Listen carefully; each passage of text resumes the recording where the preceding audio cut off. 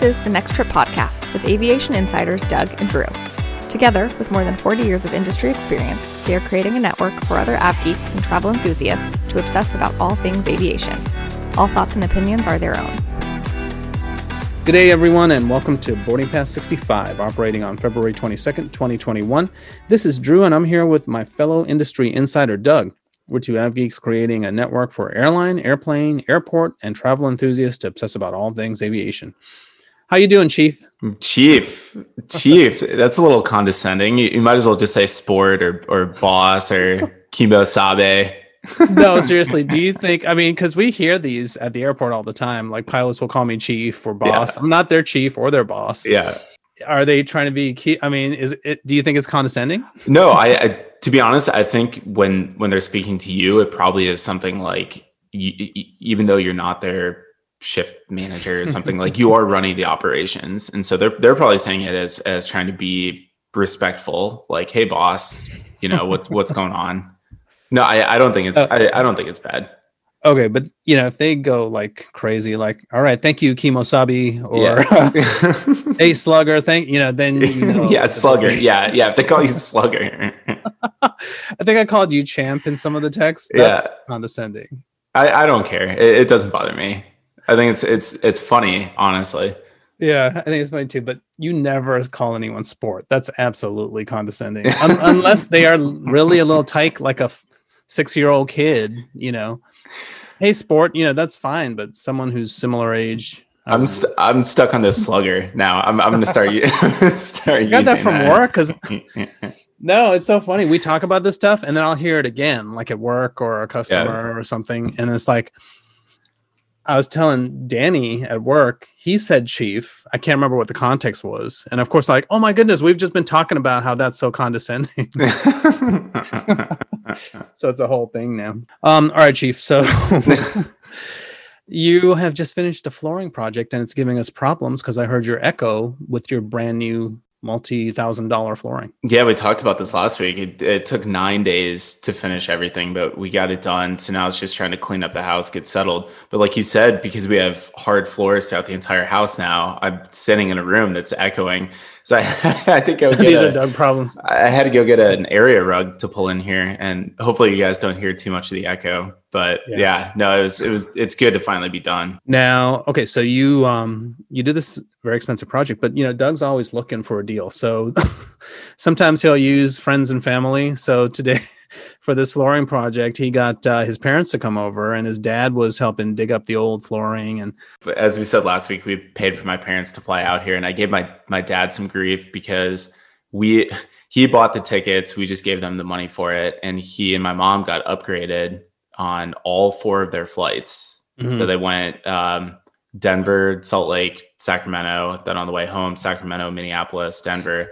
They got upgraded on all 4 flights, and I gave him grief for it. I was we'll come back to that. But I was like, I didn't pay for first class for you. And he's like, stop, come on. I was like, I only agreed to an economy class ticket. Please, don't send me the balance and say you owe me for all this. Well, he got upgraded for free, right? Yeah, he did. I was just giving him a hard time. Yeah.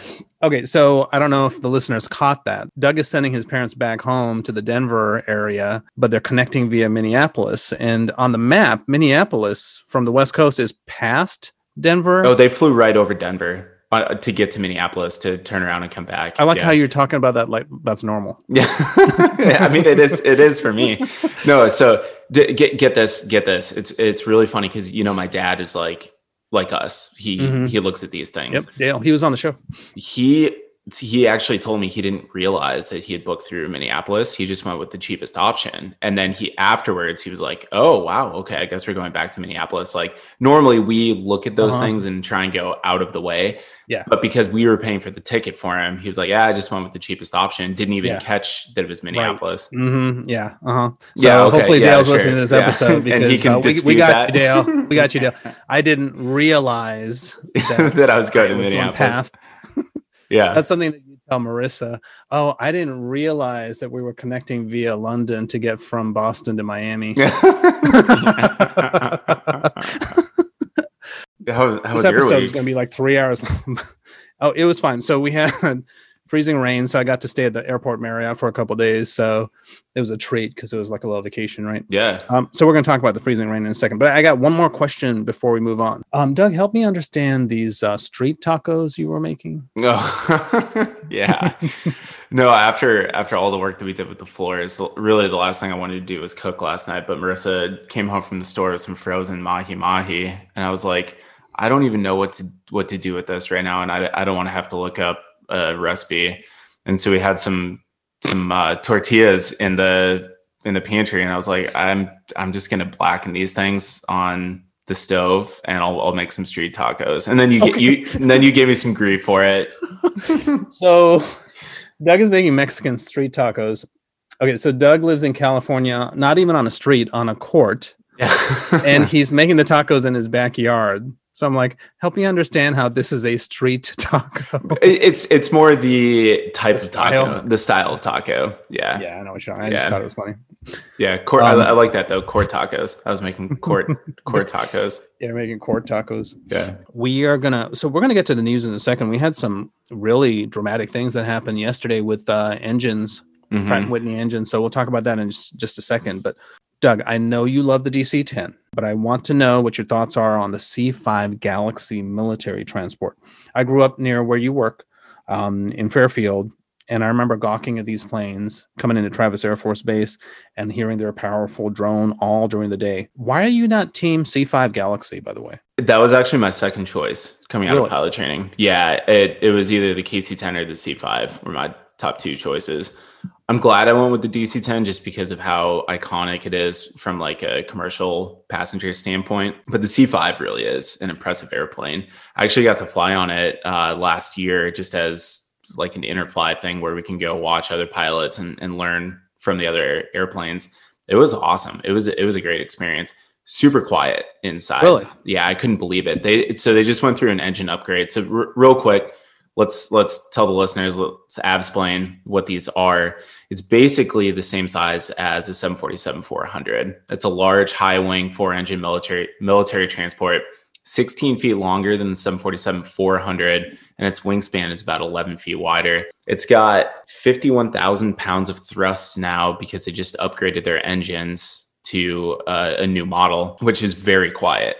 Those engines, even when they're climbing out, both inside and outside, they're very quiet, very efficient engines. Are they versions of the CF6? They are, yeah. Okay, yeah, that's what the KC-10, DC-10 has. Yep, and I don't know what engine they had prior to that, but yeah, they are a version of the GE CF6, which is a great, very, very good engine, very efficient engine. To put that into perspective, the 747-400 freighter has 63,000 pounds of thrust, so a little bit more on the 747.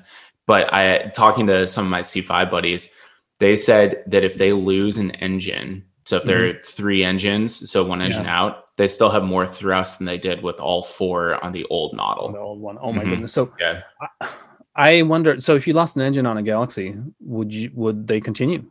Like say they were halfway to Europe. And we'll get into that discussion as part of the equal time point. Okay. With what happened with the flight out of Denver yesterday. So we'll save that discussion. But then just the last couple things. So the max takeoff weight for the C5 is 833,000 pounds. The 747-400 is just a little bit above that at 875. So you can see it's basically on par size-wise as a 747. Yeah, these are impressive stats. So for the listeners and for us, so I knew that these were developed around the same time, the C5 and the 747, but there's a lot of drama that went on. And I think we may need to do a whole episode on this because it seems like there's so much stuff that I was digging up as I was doing this research. You may not know this, but this impressive stats with the C5. It goes toe-to-toe with the 747. The United States Air Force actually turned down the 747 in favor of the C5 in 1964. They were both competing for this large transport, military transport. So, when we think 747, we don't know, even I don't think military transport. But that's how, that in its inception was planned to be a military transport. So Boeing just didn't take their bat and ball and go home, with a tail between their legs. They actually took that design and made it into one of the most successful planes ever with the 747. I don't think many people know that. Lockheed also planned a civilian version of the C5. Mm-hmm. I didn't know this either. So it was called the L500, and it would seat as many as 1,000 passengers. There was some interest, but there were no orders because it was so fuel inefficient. Also, and this is another segment we got to do, Lockheed was going through a really hard time getting its Elton 11 off the ground. Mm-hmm. Rolls-Royce was having problems. I think they were in bankruptcy. So the engines were delayed. Meanwhile, they're competing with the DC-10. There was a lot of stuff going on. And it was a bad economy, apparently. I think it was a recession, and, to design a new plane and build it during a recession when there's very little money and the stuff is very expensive. Mm-hmm. So yeah, L500 never took off, but it's been very successful with the U.S. Air Force. Now, anything to add? One thing, I think the reason, and I'm just spitballing, I don't know for sure. I think the reason why the Air Force ended up going with the C5 instead is because it has a ramp that can be driven on. Whereas the 747 is very high profile. Yep. Yes, it has a nose that lifts up, but you have to have a loader that goes in there. The C5 can actually kneel. So they have hydraulics where they kneel. And I've seen trucks. In fact, I worked at an air show up in Sacramento a couple years ago that I was in charge of getting all the airplanes up there, all the equipment. And we actually flew a couple sets of air stairs. Jen will love this. Mm-hmm. We flew a couple sets of air stairs from Travis up to Sacramento on the C5, and they just drove right on. They drove right onto the airplane. We flew them up to Sacramento, drove right off, and we used the air stairs at the air show. Can't do that on a 747. Yeah, there's no kneeling. This program just about failed when Reagan was the president, and they were having problems with the wings. There were cracks in the wings. Mm-hmm. Yeah, and it was going to cost too much money to fix, so they were just going to drop the program. But Reagan was like, "No, we need this." Mm-hmm. I can't tell you exactly what was going on geopolitically at the time, but he was like, "We need these right now." Yeah, so the federal government the heavy lift. Yeah. All right, one more fun fact. So this whole thing, started because I saw someone's tweet of a C5 Galaxy taking off, and I was watching the way the wheels retracted, the main gear. So the plane takes off, and of course the wheels are lined up with the fuselage. Lifts up, the main wheels, the two main trucks, or four, I think, they turn sideways. Yeah, perpendicular, full 90 degrees. Yeah. Full 90 degrees. As they get sucked up. And then they swing in. And Doug, I was asking you, doesn't that slow the plane down? Because that would be a lot of drag, but you're saying it shouldn't. So that's called castering. And actually when the C5 taxis, they're able to turn, like kind of pivot on the trucks, which helps them get around tighter turns than other large airplanes can. The 747 can't do that. So that really helps the C5. As for the drag, yes, it does increase just a little bit, but that's all part of what we call TOLD, which is takeoff and landing data. Yeah. So the engineering specifics for the airplane, all of the TOLD that the pilots run accounts for that. So it's not like it's something that they weren't expecting. So the crews know that that's part of it, and that's built into the TOLD. Yeah. Got it. Well, it's pretty cool. So if you guys get a chance, just watch a C5 taking off, and the way that landing gear retracts into the hold is pretty cool. Okay, so now let's talk about what happened yesterday, Doug. So yesterday there were two issues with engine problems on planes. So the first one was United 328, 777-200 from Denver to Honolulu. It had a number 2 engine. We don't know if it was a failure exactly. We don't know what happened yet. We know it had a problem. On departure, it quickly returned to Denver. It landed safely. Most of the customers left later that day on an extra section. There was some debris from the engine that dropped over Broomfield, Colorado. Thankfully, no one got hurt. NTSB and FAA will be investigating the cause of the failure, so more to come on that. But also yesterday, a 747-400 operated by, what was it, Lion Air? Longtail? It says Longtail. Longtail, yeah. Yeah, 747-400 operated by Longtail. This aircraft was originally flown by Singapore Airlines, and it was built in 1991.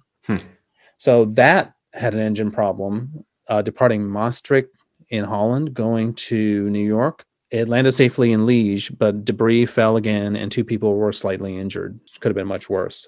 I'm not saying it has anything to do with it, but as a coincidence, maybe both of those engines were Pratt & Whitney 4000 versions. Now, my question to you, Doug, you're the pilot in the room. When you have an engine failure, even on yours, because you have 3 engines on the DC-10, how dramatic is that? And how difficult is that to deal with? Like, what do you do? Well, it depends. And I do want to, we'll talk about that. I want to come back to this engine thing real quickly. The Pratt & Whitney 4000. As soon as the news yesterday started circulating about this issue, the first thing I thought about was there was a 777-200 from San Francisco to Honolulu 2 or 3 years ago that had basically the same thing. Like the cowling came off in flight. And as I was doing some research yesterday, I was reading the final NTSB investigation, which came out sometime last year, I want to say. And they said that it was mainly due to improper maintenance on the engine. Okay. So the cowling came off, right? The fact that this happened to a different airplane type and a different airline than the 777. So the 747 was a different airline than United's issue yesterday. Yeah. So that leads me to believe that maybe it isn't going to be a maintenance issue like it was a couple of years ago, that this could be an engine. This could be an engine issue, because the likelihood of the same maintenance issue happening again, to me, just seems very, very small. Now, from a pilot's perspective, a couple of our friends were asking why they didn't hold and dump gas and things like that. Right. Couple things. They may not have been overweight because it was a relatively short flight, even though I think that it was relatively full from a passenger standpoint. Probably not a lot of cargo going from Denver to Honolulu. Relatively short flight, about 6-7 hours, which for a 777, not that much. So they might have been under their maximum landing weight. Even if they weren't, they can land heavy. And you can speak to this kind of from the ops side. But as a pilot, if I lose an engine, which anyone who's seen the videos of this engine and the pieces falling, it was still on fire as they were landing. The engine was still on fire as they were landing. I'm going to land heavy 10 times out of 10 if that happens. There's no reason to hold, because you don't know what other catastrophic things could happen with this. Now, that said, these engines are designed to burn.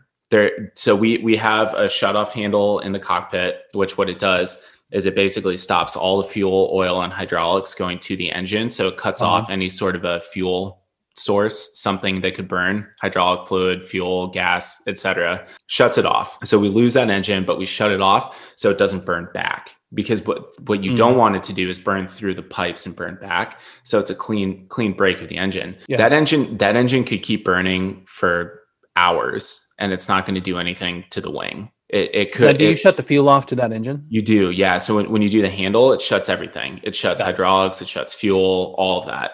So the engines, they're designed to burn out on the wing and just eventually burn themselves out. Even though the video looked like it was crazy, and I couldn't imagine what the passengers were thinking, the ones who were able to see it. It was totally safe. Nothing was going to happen to that wing, to that engine, to that airplane, because that's how it's designed. And the pilots handled it really well.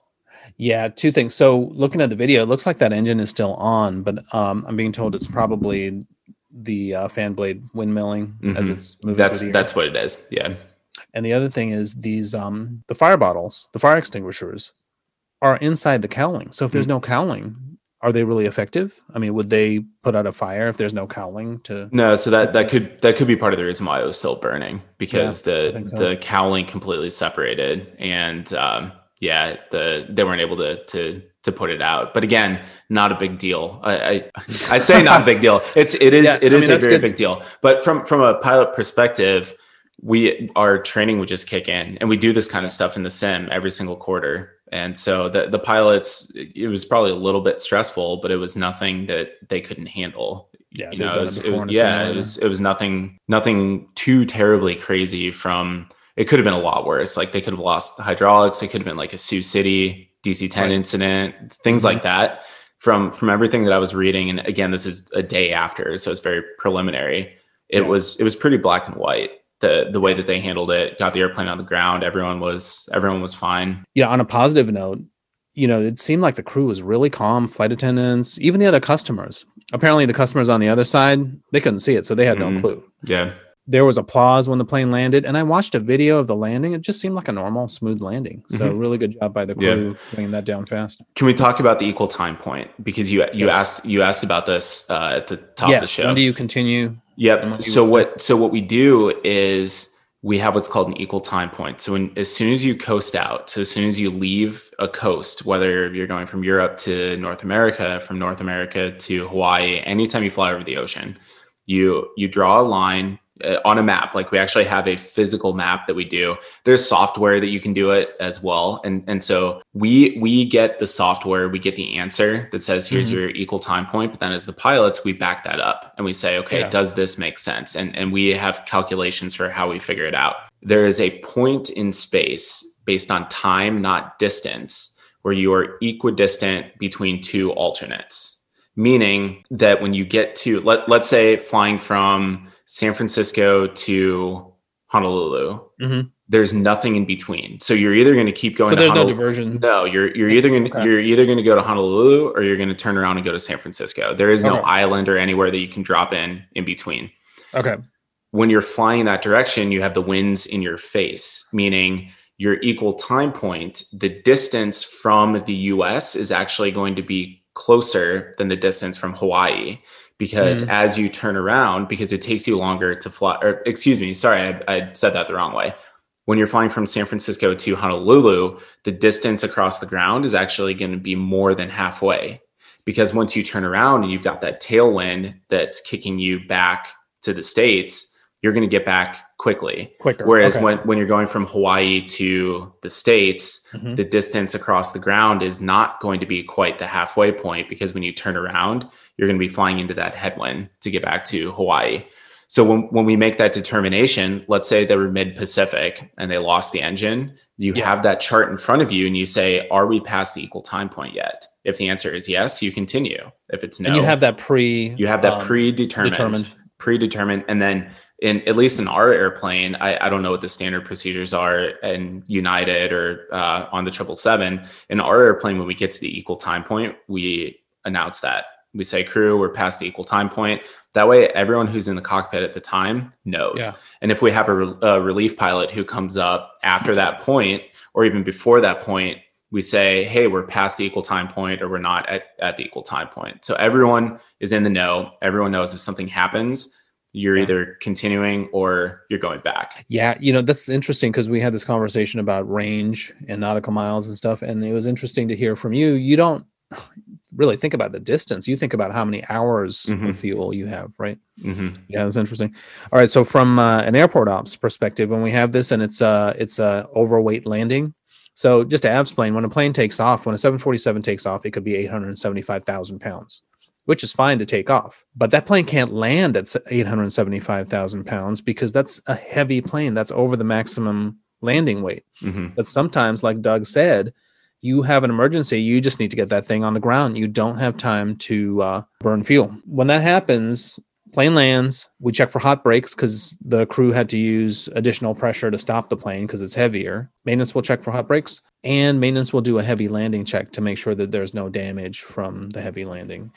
And so far in my career, those planes have always been cleared. I don't know of a issue where that plane was taken out of service for several days. No, I mean, it'll be out of service longer for the engine change than it will be for the overweight landing check, if it did land overweight. Speaking of heavy planes, you got some exciting stuff that I do. Yeah. And this is, I feel like this is going to become our new 737 MAX discussion, right? We'll just keep talking about it until people tell us, please stop. Exactly. The MAX is flying again. We don't have much to talk about that. It's back. That's it. We're talking about Boeing's new airplane. A couple of weeks ago, we talked about how the NMA may not be dead. They were talking about this double aisle airplane that was based on the same design that they had been working on for a couple of years. And when the new chief executive came in last year, he confirmed that the new airplane would be a single aisle airplane, but then all this new stuff came up saying, well, maybe it's not. We were sad that day. We were, yeah. And last week, Aviation Week reported that the new aircraft could be a 2-aisle model. But again, Boeing hasn't really confirmed anything. So this article is from the Wall Street Journal talking about, is it too late to build a mid-range plane for Boeing? Boeing's 757 was ahead of its time, but it wasn't a big seller. And now the market is ready for a 757 size plane, this article says. Boeing and Airbus have stretched their existing models to the long-range 737 MAX 10 and the A321 XLR. Investors weren't big on the NMA, as they claim would only replace about 700 767s in operation, but a smaller variant could actually double that. And with these airplanes doing 7-hour flights, a wide body would be a big hit against an A321 or even a 737 MAX.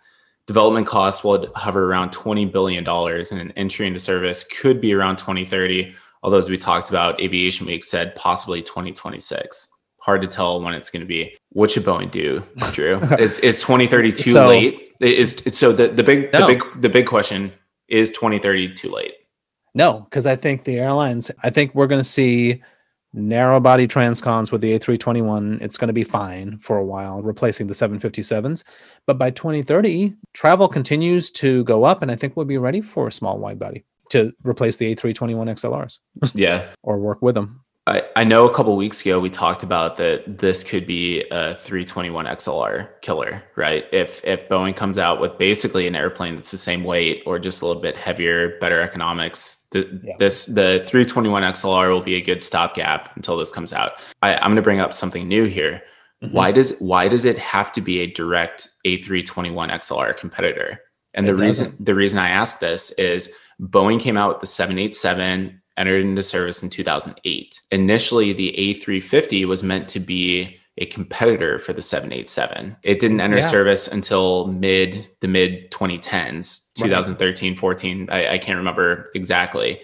The 350 evolved into more of a 777 replacement than a 787 direct competitor. Absolutely. There are some airlines that have chosen to go with the A350 over the 787, but there are a lot of airlines who have both around the world. The NMA, Boeing's new NMA, does not have to be a direct competitor to the 321. It just needs to be a little bit different to fill that gap. I see what you're saying.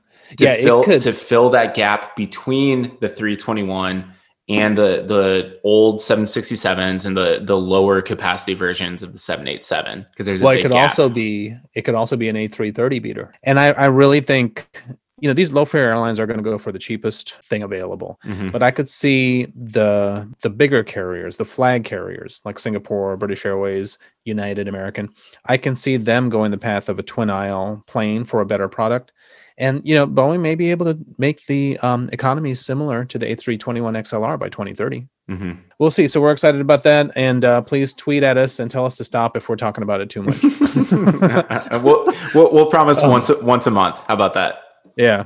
All right. Next story. When there's a pandemic, you'll see a lot of strange bedfellows, so to speak. Like people will consolidate so that they can save money and continue to make money in some areas. So that's what's happening with American and JetBlue. They'll be jointly selling tickets under a new partnership that they have. This is a story from CNBC. American and JetBlue announced their plans for a partnership in July.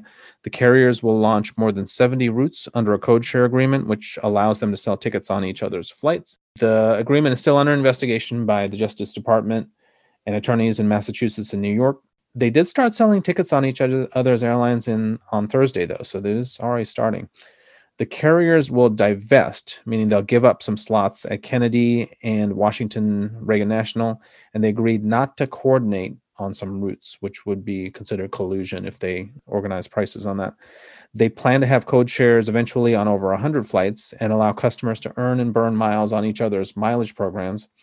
Now, the pilots' unions at both airlines are reviewing the agreement. What do you have on that, Doug? Well, first of all, I'll talk from a passenger perspective, and I'll say I think this is a great thing, right? Because it opens up a lot of options for both American frequent flyers and JetBlue frequent flyers with the code share agreement. Anyone who in the past has flown code share flights, Alaska has code share with a lot of different people. Back in the day, America West and United had code share together, and then Continental joined before the merger, and Northwest Delta had code share. It's good. It opens up more options, not just a single airline. From the pilot side, though, there was an article in Airways magazine this morning, actually, and it says that the pilots did not accept the agreement, but that's not going to stop it. The pilots from both airlines are against this, and I'll tell you why.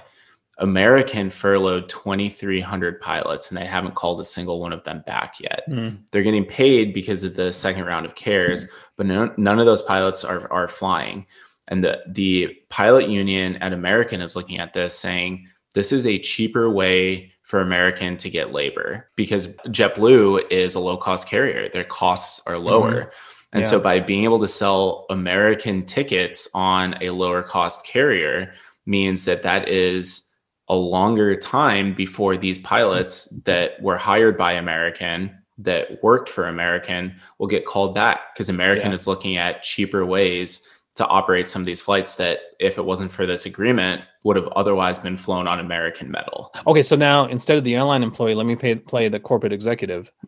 I would come back and say, well, JetBlue, it works both ways. So JetBlue is also feeding our flights, which gives American more jobs. True, but JetBlue didn't furlough any of their pilots. That's the difference. I know, but JetBlue is going to be adding customers to American's load factor, though. Yeah. That means more jobs. Yeah, possibly. Unless American is going to stop flying some routes and then JetBlue flies those routes, that would be a problem. I mean, I'm not sure. I'm not sure what the breakdown is going to be. Yeah, but it's interesting. I mean, this is the time to do these things where I think the authorities are more lenient, because if you're not making money, you can make a case. Hey, I know, this could be a competition thing, but we're losing money. Yeah. I mean, look at, this isn't a merger per se, but look at when the last mergers happened, right? You had Northwest Delta 2008, right in the middle of the financial crisis. You had, before that, you had TWA American in 2000, 2001. We were already headed toward a recession before 9/11. There was the consolidation, the whole downturn post 9/11. You saw America West, US Air get together, AirTran, Southwest after the financial crisis. I mean, the list goes on. It always seems to happen during crises like this. Yeah, I forget the term, but they say a crisis is a horrible thing to squander or waste. Yeah, I think Warren Buffett, right? Done. Was that Warren Buffett? I think Warren Buffett said that. He said, never waste or never squander a good crisis. Yeah. So crisis is an opportunity to get stuff done, especially if you know things are going to improve. Now, this is similar. We're going to go on to this discussion. And Doug, I don't have a lot of notes on this, because I know that you and I have very strong opinions on this. So these are all the new routes that airlines are planning, and we said a crisis, you don't want to squander it. You don't want to waste it. So airlines are using this crisis to try and throw darts at the board and see what sticks. I mean, that's what it seems like. United announced that they'll be flying from Boston to London. And a friend texted me. He said, "What is this, Spirit?" Because neither of those are really a hub. Like, London is a big city for United, but Boston's not. United doesn't really have a big presence in Boston. And just to explain, Spirit is a low-cost U.S. carrier whose route network is literally all over the map and not based on focus cities or hubs. Are the major airlines being focused on finding where the revenue is, or are they just throwing darts on the board and seeing what sticks? Doug, these are some routes that I found that are new, and feel free to add some if I'm missing anything, but these are the ones that stood out to me. So American is launching A321T. This is their product with 3 cabins, service from Kennedy to Orange County. United is launching JFK to San Francisco and Los Angeles. It's been delayed twice, but I think it is eventually going to launch. And Boston to London, which we talked about. United's also launching a 737-700 service from Orange County to Honolulu. Frontier from Orlando to Cancun, Miami, and Santo Domingo. From Ontario to Las Vegas and Phoenix. And from Phoenix to SAC, to your hometown, Sacramento. Delta is getting in the Oakland to Los Angeles market. They'll be challenging Southwest and Spirit. So Delta's going after these low fare carriers. Delta is also challenging United on Los Angeles to Houston. Those are both United hubs. JetBlue is doing Los Angeles to Miami with Mint. That's interesting to me. Well, so those are the ones I have. Yeah. Did I miss anything? No. Well, so going back to the United London service, Delta pre-COVID had been trying this. They had been doing 767 service out of Indianapolis, Pittsburgh, Tampa to Amsterdam, Paris. I'm trying to remember some of the others. So it's not the first time that a major has tried a non-hub to a major city. Boston is really growing. And pre-COVID, Delta was building up Boston. Americans trying to build up Boston. It gets some spillover, I feel like, from the New York area, just some of the northern suburbs where it's almost where it's almost easier to get up to Logan than it is to get down to JFK. Because again, you have to go through the city. So I don't know. That kind of makes sense. The JetBlue LA to Miami with Mint doesn't surprise me a lot, because JetBlue has really been trying a lot of different transcon routes with the premium product. And I know American, a couple of at least 1 or 2 of their flights a day is on a 777 from LA to Miami with the premium product. Yes, yeah. And I've done that. I did flagship business on American last year. So Tyler talks about that. A lot of them, the non-revs, take it because that's a nice ride. Exactly. Now, Frontier has historically tried 35 different routes to see what works, and then if it doesn't, they stop. I would say 15 years ago, if this was happening, yes, it's throwing darts at a board and seeing if they stick. Today, with all the data that we have, with all the artificial intelligence, the machine learning, years and years of data, I think that airlines are being more pragmatic about it, and they wouldn't launch these things if they didn't see the demand there, because they can see, hey, if we have someone who's going from, I don't know, let me pick a route here. So Delta, LA to Houston, they can look and they can say, we have 300 passengers a day on Delta who are going from LA to Houston. We don't have a nonstop. We have to go through Salt Lake or Atlanta and backtrack, or Seattle and down. They have the data to say, let's launch it, even if it's 1 flight, 2 flights a day, whatever. I don't think they would do it if they didn't think, any of these airlines, if they didn't think they could make it work. Yeah. Now, as you're talking about this, I'm imagining you in a corporate office doing route planning and digging up data. You would love this. Yeah. Right? You love this stuff. Oh, I would. I love this stuff. And you'd be like, guys, this is going to work. Look at these spreadsheets. It's going to work. Well, can I add one more thing? The difference today from, again, 15 years ago with all of the technology is they don't have to do these year round. They don't have to do these for a summer schedule, because it used to be a flight would start in March and it would run the entire IATA summer schedule to October. And then they would say it's seasonal, we're dropping it. Seasonality doesn't matter anymore, right? You look around the Christmas time, look around the ski holidays. Right. You get a lot of flights, a lot of flights into a place like Vail that only operate for like 3 weeks of the year, like right around the holidays and things like that. And so airlines don't have to do like a 7-month chunk, 7 days a week, 4 flights a day. They can sprinkle them in where they can use these airplanes, where they can move the people, where they can utilize the crews. Yeah, exactly. From a non-rev perspective, we love these one-offs because when a flight goes from a non-hub, there's not as many non-revs. Yeah, exactly. So if you're an airline employee, fly up. If you're trying to get to Boston, you can't leave from the airline's hubs. You fly to Boston where it's not a hub, and you'll probably be the only non-rev. Because there's not a lot of employees that work in that station. So yeah. So I'm just looking at these routes. Orange County to Honolulu on a 737-700. That's a regional plane that's going to be flying over the Pacific. I didn't know it could fly for. Well, I guess it can. It goes coast to coast. Yeah, Continental apparently ran that route pre-merger with the 737. 737-700. I was reading that it was capacity limited sometimes, just based on winds and everything. I know Tyler asked us what we thought about the A321T, which you said it's the 3 class. So this is the super premium. It's got lay flat first class, lay flat business plus premium economy. There's a lot of money in Orange County, that region of LA. And you have to think about it. Looking on a map, it's easy to say, oh, it's only 30 miles away from LAX. 30 miles in LA could be like, a 2-hour drive. It's like 3 hours. So I mean that in a way that is like someone commuting from Austin up to Dallas, even though that's like 150 miles, not 30. The time, again, this comes back to time, not distance. And I'm going to use my pilot talk here. You have to look at this from time. It's not just distance. And there is a lot of capacity that is opened up at Orange County right now based on COVID, because some of the main players aren't there in the same bulk that they had been. All right, one more thought before we leave this. So this thing with Boston, JetBlue is going to start service to London from Boston and New York. So maybe this is the shot over the bow from United. It's like, okay, so you're going to start from New York. We'll come on your turf. We'll compete with you from Boston to London. So now Boston is not a huge gateway, right? I mean, it's becoming big, but now you're going to have, does Delta fly from Boston to London? Okay, so Delta, United, JetBlue, American, Virgin, when they come back, British Airways, that's a lot of lift. A lot of capacity. Yeah. But and here's where United wins. It's Heathrow, because JetBlue did not get Heathrow slots. So again, United coming in with that base, being able to say, hey, we're going to Heathrow. It'll be interesting. Well, I really think the 767 that they have that's converted to where it's mostly premium is like that's a secret weapon, because you don't have to fill a lot of seats, and the seats that you do fill, they're mostly premium. It's high value. All right. Well, moving on to our ops topic for this week, it is in a way a little bit some news, but we'll talk about it more from an ops perspective. And this is reported by everyone, but the article that we have is from USA Today. It says winter storm, 2,900 plus flights canceled.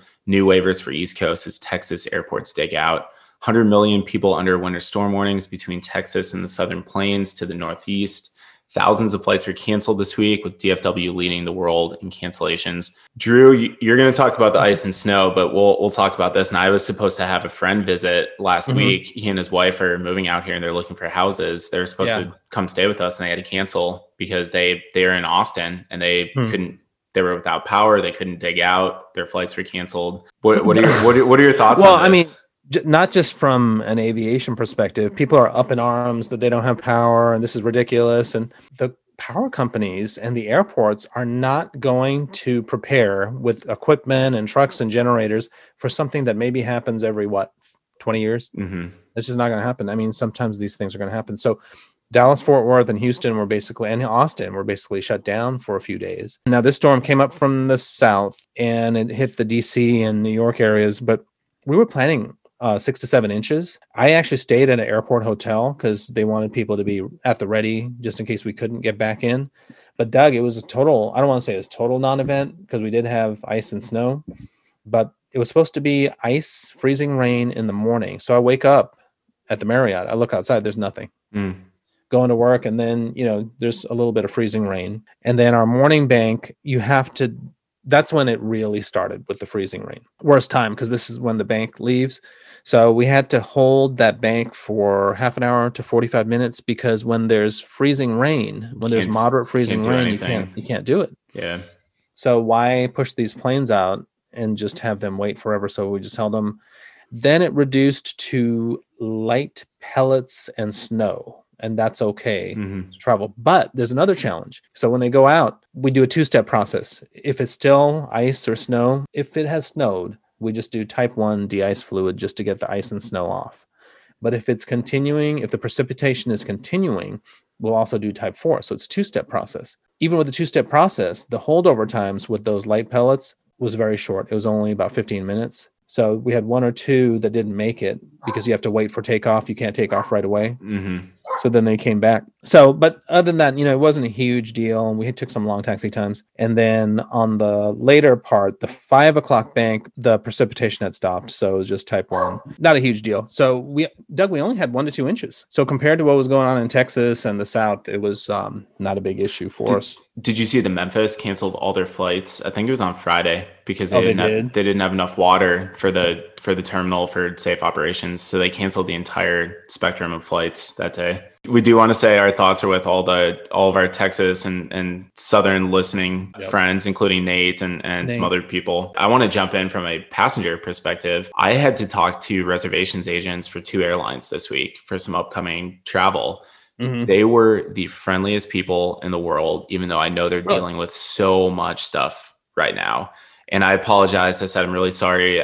I'm not trying to rebook a flight with all the weather and everything that's going on. They're like, oh, no, that's fine. We're just trying to take care of everyone. The hold on United was like 4 minutes, even though it said it was going to be longer. Really good. With Delta, I had to wait like an hour and a half, but they called me back. So there was an option where you just push a number. I went about finishing up some work. I got a call back. They said, you're next in line. And that was it. Like, very, very easy. Why doesn't everyone do that? Because I was on hold with Hilton, and you don't know when it's going to end. It's like, just call me back. Tech limited, maybe. I really don't know. Yeah, I don't know, but I know our buddy Justin's wife works in reservations. She, all the people who work in reservations, we appreciate you with everything that's gone on over the last week. So yeah, we're thinking about all of you guys. All right, let's go to our next story. Learjet. You don't hear a lot about the Learjet because when I hear Learjet, I think 70s and 80s. But anyway, so Bombardier has ceased Learjet production, or will cease Learjet production at the end of this year. The Learjet was launched in the 1960s by Bill Lear, and this plane is synonymous with luxury travel for celebrities. Learjet has made 3,000 aircraft, with the first being the 6-passenger Learjet 23. Bombardier acquired the Learjet Corporation in 1990. They will instead focus on the profitable Challenger and Global aircraft families. Well, I didn't know that Bombardier had actually purchased Lear until you sent this article. I didn't realize that, and I don't think I realized that they're still in production. But yeah, it is sad to see another iconic plane going to the dust heap, although a lot of these are going to be around for a long time.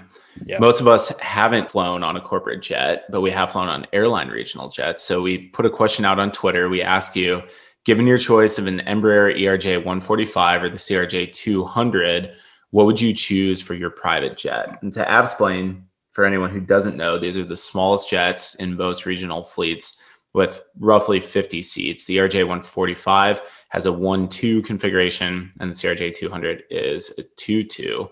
Drew, what were the results? So the results, and I'm sorry, Nolan. Nolan's one of our loyal listeners. He was really rooting for the CRJ 200. So it was 58% chose the ERJ 145 and 42% chose the CRJ 200. Now, Doug, we're going to get to what we would choose because I don't know if we'd pick the same one. Some of these comments are funny. So Reggie said he's a fan of the longer fuselage and not having my seat above the window. So definitely the Embraer 145. Now, our buddy Ryan in Fargo, he has this GIF of something from Sesame Street. What was the garbage monster? Was it the Cookie Monster? No, Grouch. It was in the trash can? The Grouch. The Grouch. The Grouch, yeah. So the Grouch, he has this GIF that says, ERJ lover is summed up. And the GIF says, I love it because it's trash. So not an ERJ fan. And then we have Tom Pelini sent a picture of him sitting on board a luxurious CRJ private jet. It looks really nice. Mm-hmm. And it looks like the windows are higher, so you can configure it that way, I guess. Our friend Greg says, I've got to go with the CRJ strictly for the bigger cabin, so the CRJ cabin is wider. Jason Naffel says, ERJ all day. As someone who enjoys looking out the window most of the time, my neck still hurts from the windows on the CRJ 200 being so low. Justin goes, he remembers thinking about this exact topic the first time he flew on an ERJ 145. Ryan Fargo, so his choice is the CRJ 200. He thinks that people might mistake it for the Challenger 300. Mm-hmm. So before Bombardier, not Bombardier, but Canadair. It was. It was Canadair. They made a little business jet, a little stubby little thing. Just imagine a CRJ 200, but like really short. So they might think it's, a business jet to begin with. The CRJ 200 is based on that. Yeah, that's what it's a stretch version of it, and that's part of the reason why the windows are down at your hip, because that's where they're at in the Challenger. So yeah, I mean the CRJ 200 is based on that. Now he asks, would the ERJ still have the weird storage space on the right side? No, I mean if you're reconfiguring this, they could take that out. The ERJ does have custom built, or Embraer does have custom built regional jets based on the 145. It's called the Legacy. So it's you can still already get it. Mm-hmm. We know the CRJ 200 already is being turned into those jets too. Yeah. What would you choose? I would choose the CRJ 200 because I think the way Tom's sitting on that plane, it looks like the windows are normal level. Maybe it's because the cargo pit. I don't know. They could, possibly lower the floor. I don't know. Or I do know on the CRJ 700, 900, they actually raise the windows up. Okay. They move them up. So I don't know. I would choose the CRJ 200 because it has a wider cabin. That's mine. That's my reason. Oh, really? Yeah. Because it's wider. Yeah. Yeah. It's probably 2 feet. I don't know exactly, but I mean that makes a difference from like a floor space, what you're going to put in there for amenities and things like that. And let's be honest, I do understand the argument about looking out the windows because the CRJ windows are down at your hip, and that's not fun. But when you're on a private jet and you're sitting in a giant recliner seat, guess what? You can recline the seat and look out the window better. You know what I mean? Yeah, it's not as big of a deal. No, you're not in 30-inch pitch with 50 of your closest friends.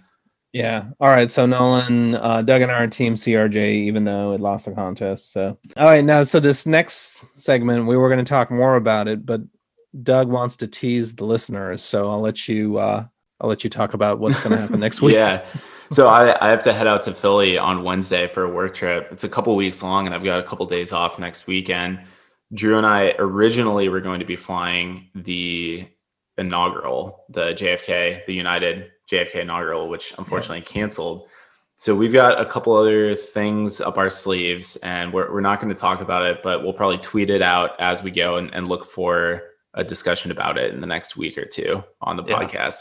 I cannot wait. Well, no, we turned a bad situation into something that's actually more exciting now, because Doug was able to find some routings which are amazing, and we're going to be able to test out several products we haven't tried. You guys, as we talk about this trip that we're going to take, we want everyone to know that we know that the CDC is currently recommending no non-essential travel, but we also work in the aviation industry. I work for an airline.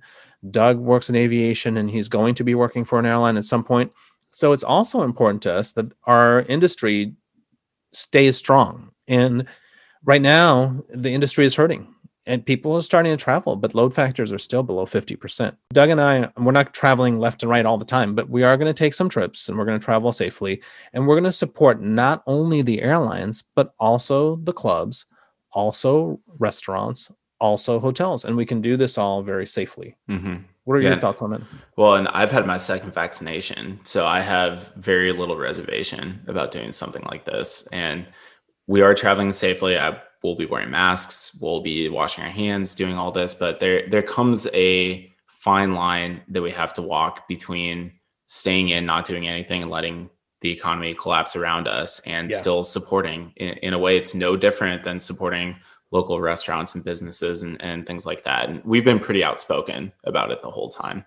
We're not trying to turn listeners away. We apologize if you're offended by this.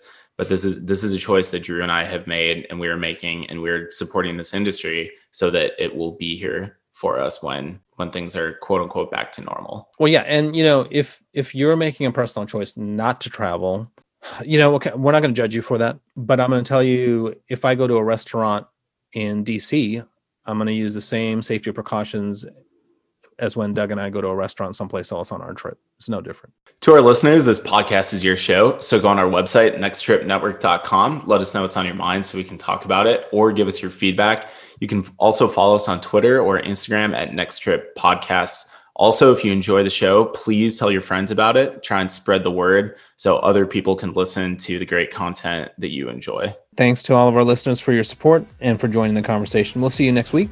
And in the meantime, stay aviation tough. This has been the Next Trip Podcast.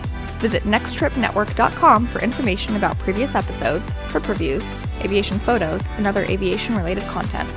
This is your show, so search for The Next Trip on Twitter and let Doug and Drew know what you want to talk about.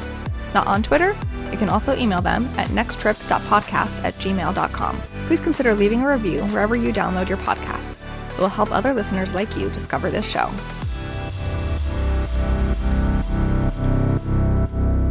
Are you hearing my dog? Yeah, it's all right. All right. So 5 o'clock bank, which is busier, the precipitation has stopped. So it was taking like a few minutes of DIC's playing. So it's all right. Why do they have to be upstairs right now? No, these dogs, they'll see another dog. They'll see someone walking a dog on the sidewalk. Oh, they think they're protecting you. Yeah, how dare you? It's like, no, they can walk their dogs in front of her.